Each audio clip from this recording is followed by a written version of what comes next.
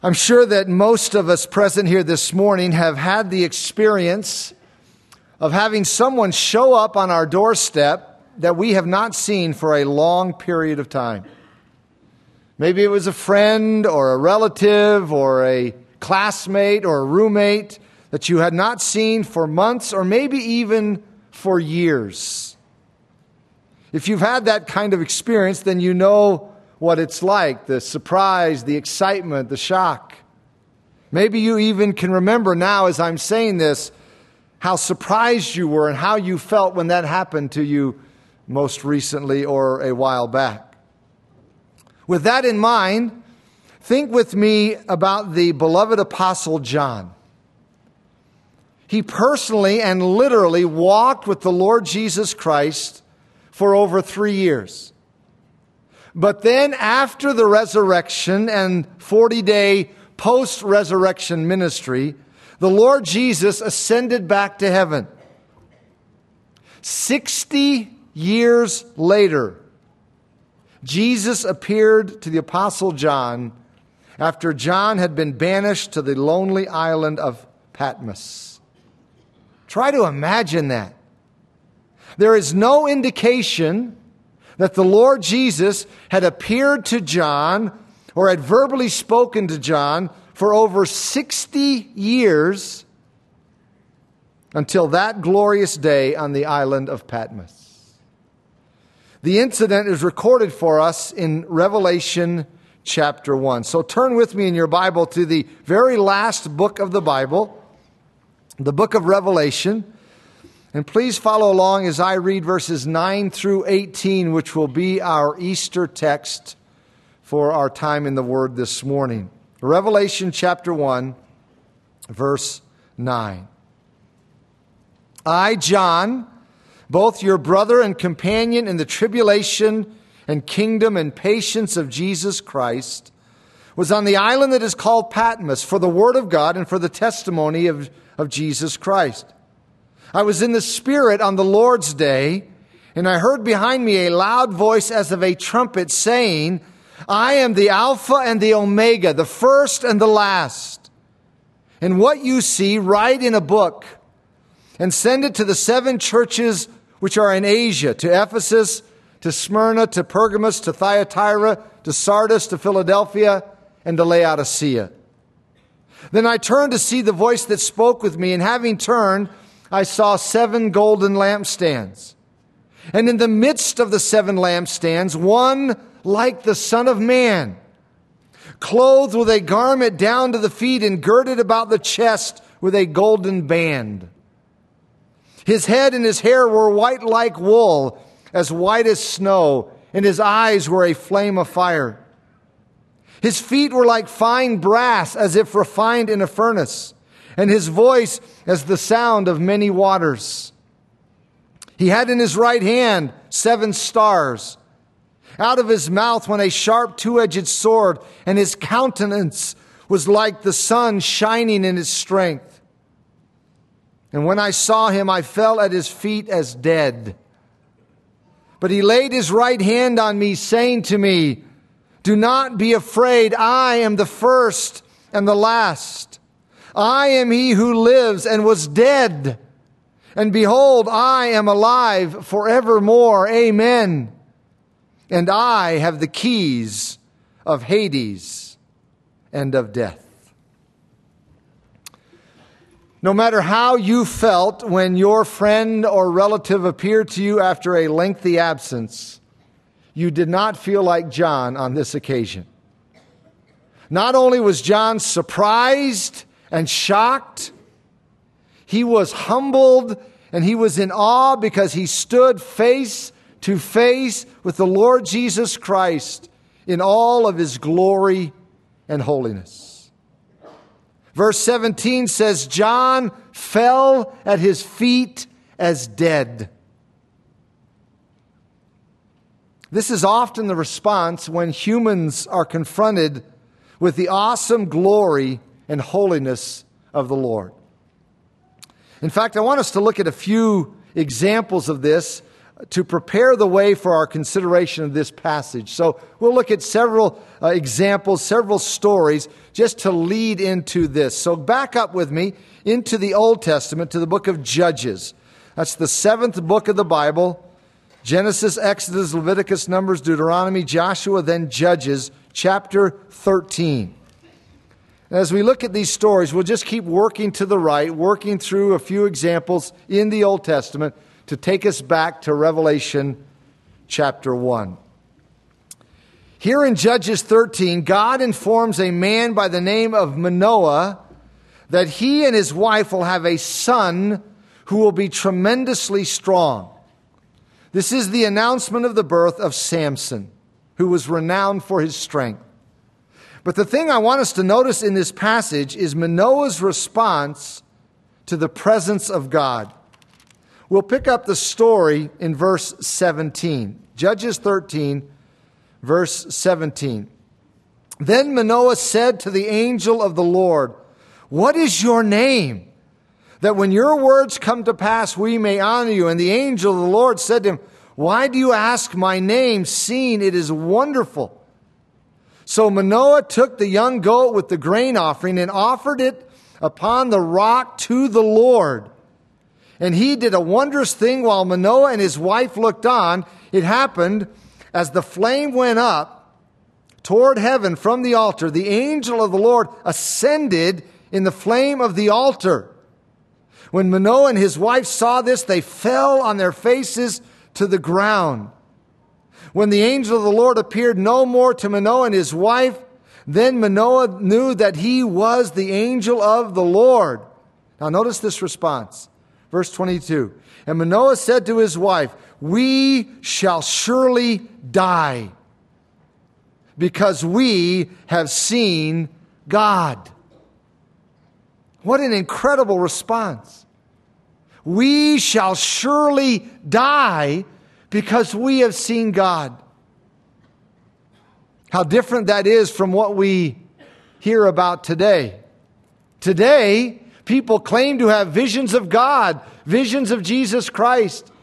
They say Jesus came to talk to them. One man I even read about said Jesus came to visit him in the bathroom while he was shaving.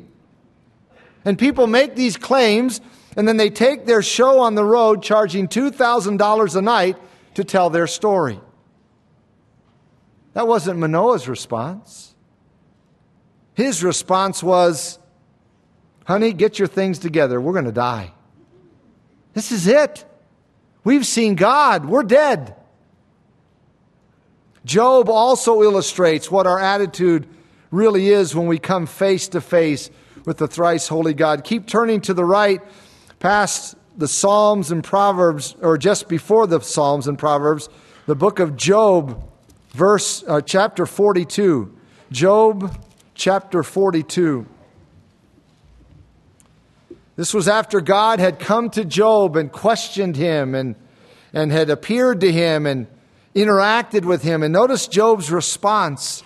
Job 42, verse 5. He says, "I have heard of you by the hearing of the ear." In other words, I've known about you, God. I've heard about you. Job was a believer in God, a very righteous believer in God. I've known about you through the ear gate, but now my eyes see you.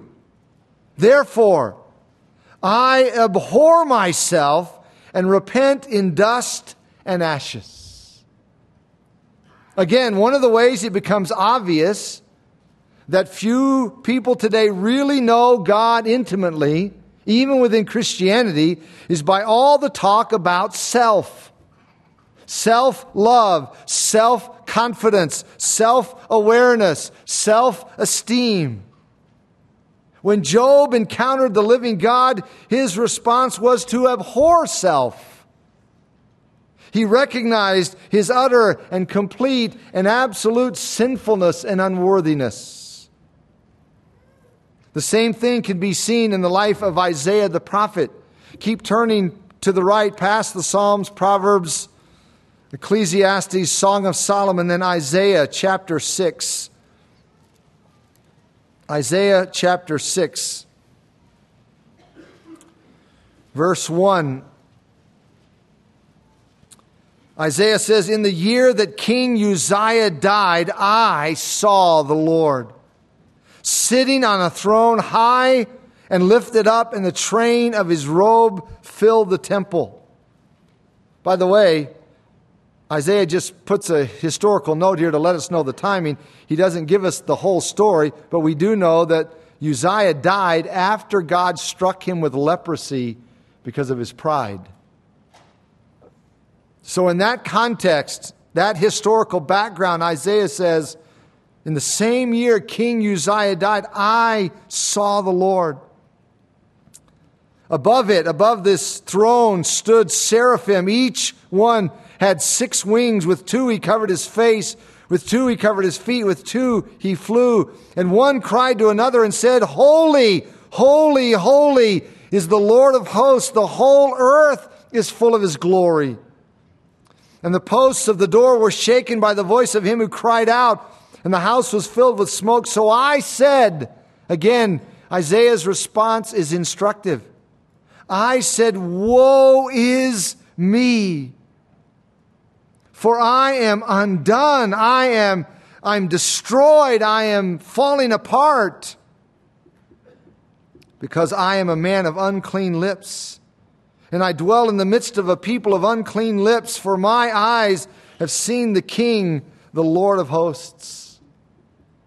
When Isaiah saw the Lord in this vision, he recognized his sinful unworthiness.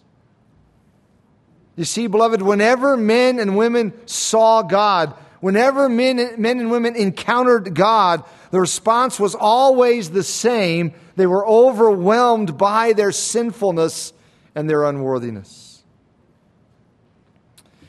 And one of the reasons why I don't believe all the people running around today saying they've seen God is because if they really had seen God, they would be huddled up in a corner somewhere confessing their sin.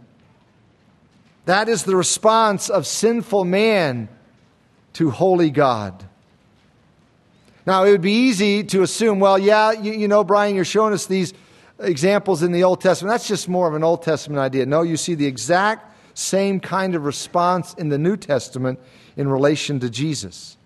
Turn over into the New Testament to the first book, the Gospel of Matthew, chapter 17. Matthew chapter 17 records the story of the transfiguration of Jesus. And we read in verse 1, now after 6 days, Jesus took Peter, James, and John, his brother, and led them up on a high mountain by themselves, and he was transfigured before them. His face shone like the sun, and his clothes became as white as the light. And behold, Moses and Elijah appeared to them, talking with them. Then Peter answered and said to Jesus, Lord, it is good for us to be here. If you wish, let us make here 3 tabernacles, one for you, one for Moses, and one for Elijah. While he was still speaking, behold, a bright cloud overshadowed them, and suddenly a voice came out of the cloud saying, this is my beloved Son, in whom I am well pleased. Hear him. And when the disciples heard it, they fell on their faces and were greatly afraid. The disciples realized they were in the very presence of God, and what was their response? They fell on their faces in fear. Turn over to the next gospel, the Gospel of Mark, chapter 4. Very next book of the New Testament, the Gospel of Mark, chapter 4, verse 35. We read, on the same day when evening had come, Jesus said to them, let us cross over to the other side. Now when they had left the multitude, they took him along in the boat as he was, and other little boats were also with him. And a great windstorm arose, and the waves beat into the boat, so that it was already filling. But Jesus was in the stern, asleep on a pillow. And they woke him and said to him, Teacher, do you not care that we are perishing? Then he arose and rebuked the wind and said to the sea, Peace, be still. And the wind ceased, and there was a great calm. But he said to them, Why are you so fearful? How is it that you have no faith? And they feared exceedingly, and said to one another, Who can this be, that even the wind and the sea obey him. Let me tell you, it is frightening to be in a boat that is about to sink. But it's even more frightening to be in the same boat with God. Verse 40 says they feared the storm, but verse 41 says that when they realized who this was, they feared exceedingly. In the next chapter, we see the same thing. Look at chapter 5, verse 24.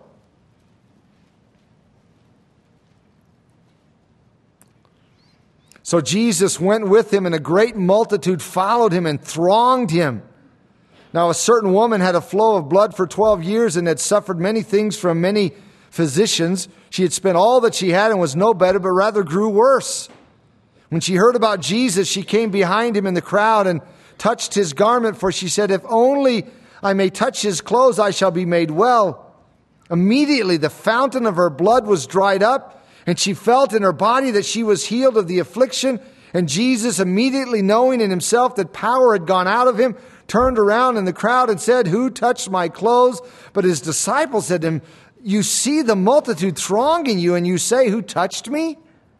And he looked around to see her who had done this thing. But the woman, fearing and trembling, knowing what had happened to her, came and fell down before him and told him the whole truth. When this woman realized what had happened to her, that nothing could cure her except the power of God. This was the power of God. She was terrified, fearing and trembling. She realized she had touched God. Look at the next book of the New Testament, the Gospel of Luke, chapter 5. Here we see Peter's response to an incident in our Lord's ministry. Luke chapter 5, beginning in verse 3. It says, "Then Jesus got into one of the boats, which was Simon's, and asked him to put out a little from the land. And Jesus sat down and taught the multitudes from the boat. When he had stopped speaking, he said to Simon, 'Launch out into the deep and let down your nets for a catch.'" Now, immediately that would have raised concern in Peter's mind. You don't go out into the deep to catch fish in the Sea of Galilee. You're throwing nets. You're going to throw nets over, and if you throw nets in the deep, the fish just swim down deeper. You have to catch the fish in the shallow part where the net can come over them and go to the bottom of the lake, and then you can scoop them up. So Jesus says, "Go out into the deep." But Simon answered and said, "Master, we have toiled all night and caught nothing." It's almost as if Peter's saying, "Lord, we know fishing. You stick to teaching, we'll stick to fishing, all right? Nevertheless, at your word, I will let down the net." And when they had done this, they caught a great number of fish, and their net was breaking. So they signaled to their partners in the other boat to come and help them. And they came and filled both the boats so that they began to sink. When Simon Peter saw it, he fell down at Jesus' knees, saying, "Depart from me, for I am a sinful man, O Lord." In the midst of the chaos of all these fish, Peter suddenly realized that only God could do this. Only God could do such a thing. And when Peter realized Jesus was God, what was his response? "Depart from me, for I am a sinful man, O Lord." Turn over just a few chapters to chapter 8 of Luke's Gospel. Chapter 8, verse 26. Then they sailed to the country of the Gadarenes, which is opposite Galilee. And when Jesus stepped out on the land, there met him a certain man from the city who had demons for a long time. And he wore no clothes, nor did he live in a house, but in the tombs.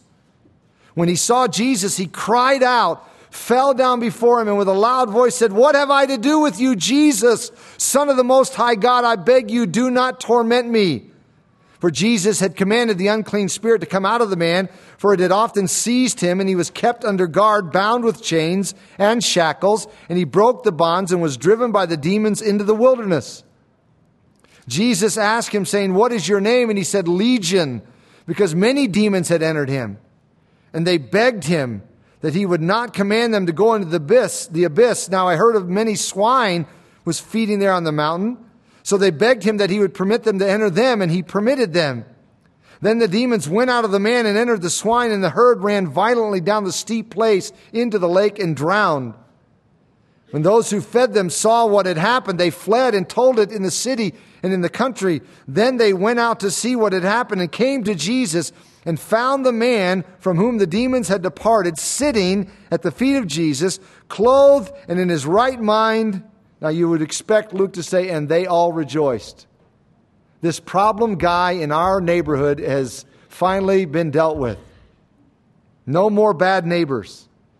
That wasn't their response. Look, they were afraid.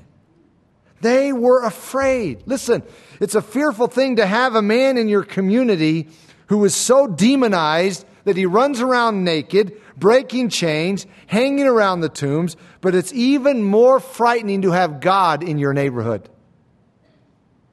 And that's what they realized. Whenever men really begin to realize God is present, the accompanying response is fear, reverence, and humility. That was John's response in Revelation chapter 1. So let's go back there to consider his experience in Revelation chapter 1.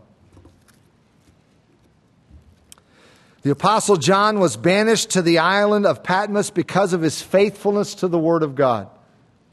Sometime during his 18-month banishment, the resurrected, glorified Christ appeared to him. He tells us about it beginning in verse 9. I, John, both your brother and companion in the tribulation and kingdom and patience of Jesus Christ, was on the island that is called Patmos for the word of God and for the testimony of Jesus Christ. I was in the Spirit on the Lord's day, and I heard behind me a loud voice as of a trumpet. John tells us that this took place on the Lord's day, which is a phrase that appears in many early Christian writings to refer to Sunday. The reason why Sunday is referred to as the Lord's day is because it was on Sunday, the first day of the week, that our Lord was raised from the dead. In time, the early church, even though they were Jewish, the early church changed their meeting day from Saturday, the Jewish Sabbath day, to Sunday, which is the Lord's day. On this particular Lord's day, John was supernaturally enabled to see this vision of the resurrected, glorified Christ. That's what he means by the phrase, I was in the Spirit. It is a reference to being supernaturally lifted out of the normal world which we experience with our normal senses. John was in a different realm, if you will, when he saw this vision. And he tells us it was preceded by a loud voice. This was to get John's attention and to indicate the seriousness of what is about to happen. John says the voice was like a trumpet. In the Old Testament time, the sound of the trumpet became the symbol of being called into God's presence because a trumpet would sound calling the people of God together. In the Old Testament, this was the common reminder to gather to come into God's presence, and that's what John is about to experience. He is going to be in the very presence of God, God the Son. In verse 11, this voice said to him, I am the Alpha and the Omega, the first and the last. And what you see, write in a book and send it to the 7 churches which are in Asia, to Ephesus, to Smyrna, to Pergamos, to Thyatira, to Sardis, to Philadelphia, and to Laodicea. Jesus identifies himself as the Alpha and the Omega, the first and the last. By the way, this same wording appears in verse 8 of this chapter, and some commentators take that verse as a reference to God the Father, and that is certainly possible. But even if verse 8 does refer to God the Father, this verse clearly refers to God the Son. Jesus appeared to John to reveal to him the visions of this book, and John was instructed to write the visions down in a book and send them to 7 literal churches. They were 7 literal churches of ancient Asia Minor, which is modern-day Turkey. Interestingly, the order in which they appear is the route a messenger would follow when delivering mail or other messages. The starting point would be Ephesus, and then the route would go clockwise, ending up in Laodicea. The cities were anywhere from 30 to 45 miles apart. Verse 12, John tells us, "Then I turned to see the voice that spoke with me, and having turned, I saw 7 golden lampstands." The 7 lampstands represent the 7 churches mentioned in the previous verse, and the same 7 churches addressed in chapters 2 and 3. John says I saw 7 golden lampstands. This picture depicts what is elsewhere taught in the New Testament, and that is the fact that the Lord Jesus wants His church to be a light in a dark world. And by the way, it is His church. He is the head of the church, not the board of elders, not the pastor, not the vote of the congregation. He is the head of the church, and He is the one who defines the purpose of the church, and His purpose for His church is to shine the light of the glory of God. Paul told the believers in the church at Philippi, "Do all things without grumbling and complaining, that you may become blameless and innocent children of God, without fault in the midst of a crooked and perverse generation." Listen to this. "Among whom you shine as lights in the world." That's what our Lord wants us to be. Non-complaining, non-grumbling, non-arguing, blameless, innocent children of God who shine as lights in the world. Our individual lives are supposed to shine forth the glory of Christ wherever we go, at work, at play, at school, wherever it happens to be. And so should we corporately shine forth the glory of Christ as a church. Let me say it very plainly, beloved. God has put us here in this valley to be a lampstand. That's our goal. That's our job description. That's what this vision symbolizes. In verse 13, John says, "And in the midst of the 7 lampstands, one like the Son of Man, clothed with a garment down to the feet and girded about the chest with a golden band." This, of course, is the Lord Jesus Christ Himself. The phrase Son of Man comes from Daniel 7:13, and it is a reference to the Messiah. So John sees Messiah Jesus in the midst of His churches. This is such an important point to grab hold of. The Lord Jesus is in the midst of His churches. He's not out there somewhere. He is not unconnected. He's involved. It's so easy for us to have this picture of the Lord as someone who is distant. You know, He's way off in heaven. He's out of touch with our lives, but nothing could be further from the truth. The Lord Jesus Christ is involved in His churches. He is intimately involved in the lives of His people. He knows everything about us corporately and everything about us individually. He sees the good and the bad. He knows our lives and our hearts thoroughly. On the positive side, this should be a great source of comfort and strength. When the going gets tough, our Lord knows what we are going through. It's a comfort to know that even in this huge universe, I'm not lost in the crowd because the Lord Jesus Christ knows me personally. In fact, it's humbling to realize that even though the Lord knows me so thoroughly, He still loves me. And even though I fail Him, it's a comfort to know that He knows my heart and He knows that I love Him even when my actions don't show it like I should. If it weren't for the omniscience of the Lord Jesus, frankly, there would be days when He wouldn't know that I love Him like I do.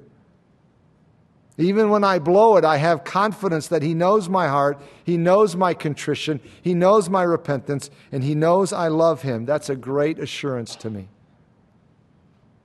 On the negative side, the omniscience of the Lord Jesus should restrain us from actions or thoughts that are not pleasing to Him. He not only knows what we do, He knows what we think. He knows our thoughts. We can't keep any secrets from Him. The omniscience of the Lord Jesus ought to be a deterrent to sin.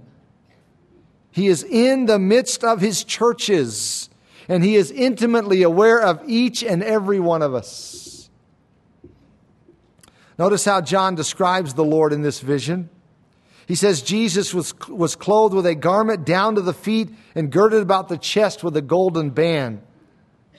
That was the garment of the priest and the judge. The Lord Jesus is both. To those who reject Him, He is their final judge. To those who have embraced Him, He is our high priest. Jesus Christ is the great high priest of His church. There are no other legitimate human priests who mediate between us and God. Jesus is the only one. Human priests who try to usurp that role are foolishly trying to take a role that belongs to Christ alone. He is our great high priest. According to Hebrews 4:15, He can sympathize with our weaknesses. Therefore, we are encouraged to come boldly to the throne of grace to obtain mercy and grace in time of need. I hope you take advantage of that blessed offer.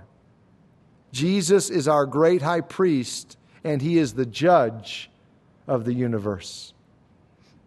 John continues his description in verse 14. His head and His hair were white like wool, as white as snow. The whiteness of our Lord's hair corresponds to the Ancient of Days mentioned in Daniel 7:9. It speaks of eternality and it speaks of purity. The Lord Jesus Christ has the same eternality and the same purity as God the Father. John also tells us at the end of the verse that His eyes were like a flame of fire. This speaks of His piercing judgment of sin. His piercing eyes see everything. They penetrate into the deepest depths of the soul. There's nothing hid from His sight. He is moving in and among His churches to inspect His church and to inspect our lives. And His piercing eyes see everything. Verse 15 says, His feet were like fine brass, as if refined in a furnace, and His voice as the sound of many waters. Fine brass speaks of divine judgment. The bronze altar in the temple was related to sacrifice for sin and divine judgment on it. In the wilderness, Moses was instructed to lift up a bronze serpent as a substitute for the judgment of the people. Therefore, when Jesus appeared with feet like fine brass, that is a further reference to His judgment on sin. He is going to return someday to judge the people of this earth, but in chapters 2 and 3, we see Him judging His church, evaluating His church. He is exercising chastening authority. His judgment of this world will be for the purpose of condemnation, but His judgment of His church is for the purpose of purifying us and chastening us. That's what we see in chapters 2 and 3. The end of this verse says His voice was like the sound of many waters. I know many of you have stood beside Niagara Falls or Victoria Falls and heard the roar. That's how full and powerful His voice sounded. His voice is so powerful that one day, according to John 5, He is going to call forth all who are in the graves, and they will all come forth, some to the resurrection of condemnation, some to the resurrection of life. He is the ultimate authority. And that comes out further in the next verse, verse 16. He had in His right hand 7 stars. Out of His mouth went a sharp two-edged sword, and His countenance was like the sun shining in its strength. According to verse 20, these 7 stars are the messengers of the 7 churches, and the fact that the Lord Jesus held them in His right hand is an indication of His sovereign possession and control. Out of His mouth went a sharp two-edged sword. That speaks of His role as judge. Isaiah 11:4 says, He shall strike the earth with the rod of His mouth. Our Lord will one day judge the people of this earth with His word, and He will also judge the Antichrist with the breath of His mouth.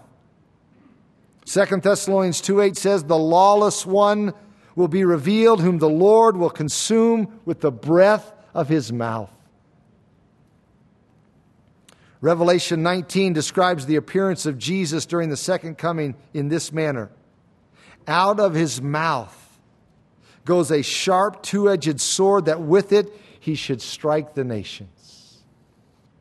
Jesus is going to judge those who have attacked his people. This would have been a great comfort to John in his situation of persecution. The last phrase here in verse 16 says, his countenance was like the sun shining in its strength. And if you want an explanation of that phrase, all you have to do is stand outside and try to stare at the sun. See how long that lasts. A second, two, maybe, before you are forced to close your eyes. Beloved, this is the Lord Jesus Christ in all of his blazing glory. It's quite a contrast to the baby in a manger in Bethlehem. It's quite a contrast to the suffering man of sorrows, crowned with thorns, hanging on a cross. This is the resurrected, glorified Lord Jesus Christ. No wonder verse 17 says, and when I saw him, I fell at his feet as dead.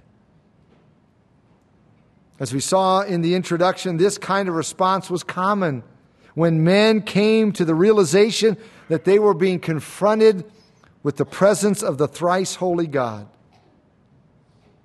But this is even more significant, and let me explain why. What a contrast this is to when John was with Jesus in the upper room on the night before the crucifixion. Do you remember what took place on that night? The Bible tells us John leaned his head on the chest of Jesus. John leaned his head on the chest of Jesus. But on this occasion, John fell to the feet of Jesus as dead. So the Lord held out comfort to John. At the end of verse 17, it says, but he laid his right hand on me. John knew that hand. He'd seen that hand many times. He'd seen that hand touch the untouchable. But he laid his right hand on me, saying to me, do not be afraid. I am the first and the last. Notice that Jesus didn't say, don't be afraid, John, you're okay. You're a good guy. You're pretty good. No, absolutely not. Jesus said, don't be afraid. And then he turned John's focus away from self. John was to take comfort in the one who is the first and the last. Beloved, when we stand in the presence of God, there is no comfort in looking to ourselves, to our works, to our deeds, to our goodness. The only comfort is looking to the eternally righteous one, the Lord Jesus, who died for us and rose for us. And that's why the next verse says this, as the passage sort of reaches a crescendo, I am he who lives and was dead. And behold, I am alive forevermore. Amen. And I have the keys of Hades and of death. That is one of the greatest Easter verses in all the Bible. Jesus said, I was dead. And behold, I am alive forevermore. Amen. And I have the keys of death and Hades. In other words, I have the authority over death, and I have the authority over the place of death. That's what Jesus is saying. The Lord decides who lives, who dies, and when. Death takes the body. Hades takes the soul. But Jesus has ultimate authority over both. Needless to say, that's authority. Jesus controls who will enter death and who will come out of death. He controls who will enter Hades and who will not enter Hades. What an indescribable comfort this is to those of us who trust Christ with our lives and with our eternal destiny. He is the one who has control, sovereign control over all of it. Do you know this one? Do you know the resurrected, glorified Jesus Christ as your personal Lord and Savior. Understand from this vision that if He is not your Lord and Savior, He is your judge. So where do you stand? He has died. He has been raised. He is alive forevermore. And now He offers eternal life to those who will trust Him. Have you trusted Him? If not, you need to do that today. Let's bow together. As you bow your head in closing this morning, please hear me. If you are not trusting in Jesus Christ as your personal Lord and Savior, you need to do that right now. You need to confess to Him that you are a sinner. He knows that already. But you need to acknowledge that in your own heart. And you need to receive by faith Jesus Christ to save you from your sin. If you are a Christian, if you are a child of God, worship our risen, glorified Lord. Worship Him and open your life to Him so He can point out anything that needs to be changed. Remember, He's still actively involved in His church today. He's still actively involved in our lives today. So we should lay ourselves before Him, just as John did. Father, as we consider this really indescribable vision that John had of the Lord Jesus on the island of Patmos, oh, how it stretches us and takes us beyond our view of Jesus as a baby in a manger, or even our view of Jesus as the one who is on a cross, suffering, being sneered at and jeered at by those who pass by. This is the resurrected, glorified Lord Jesus Christ in all of His sovereignty. What a powerful picture. What a great source of comfort to us. But as we see this picture of the Lord Jesus, we can't help but think about those around us who do not know Him, who are not right with Him, because we see in this vision that if they are not right with Him, then He is their judge. And He will surely judge them someday. So, Father, our prayer is that You would be pleased to open their hearts this morning, this day, that they would turn to Jesus Christ by faith to receive Him. And for those of us who have, may we worship our risen, glorified Lord and see Him as He really is. And may we lay our lives before Him and open our lives to Him so He can point out anything that needs to be changed in us. We pray these things for His glory and His sake. Amen.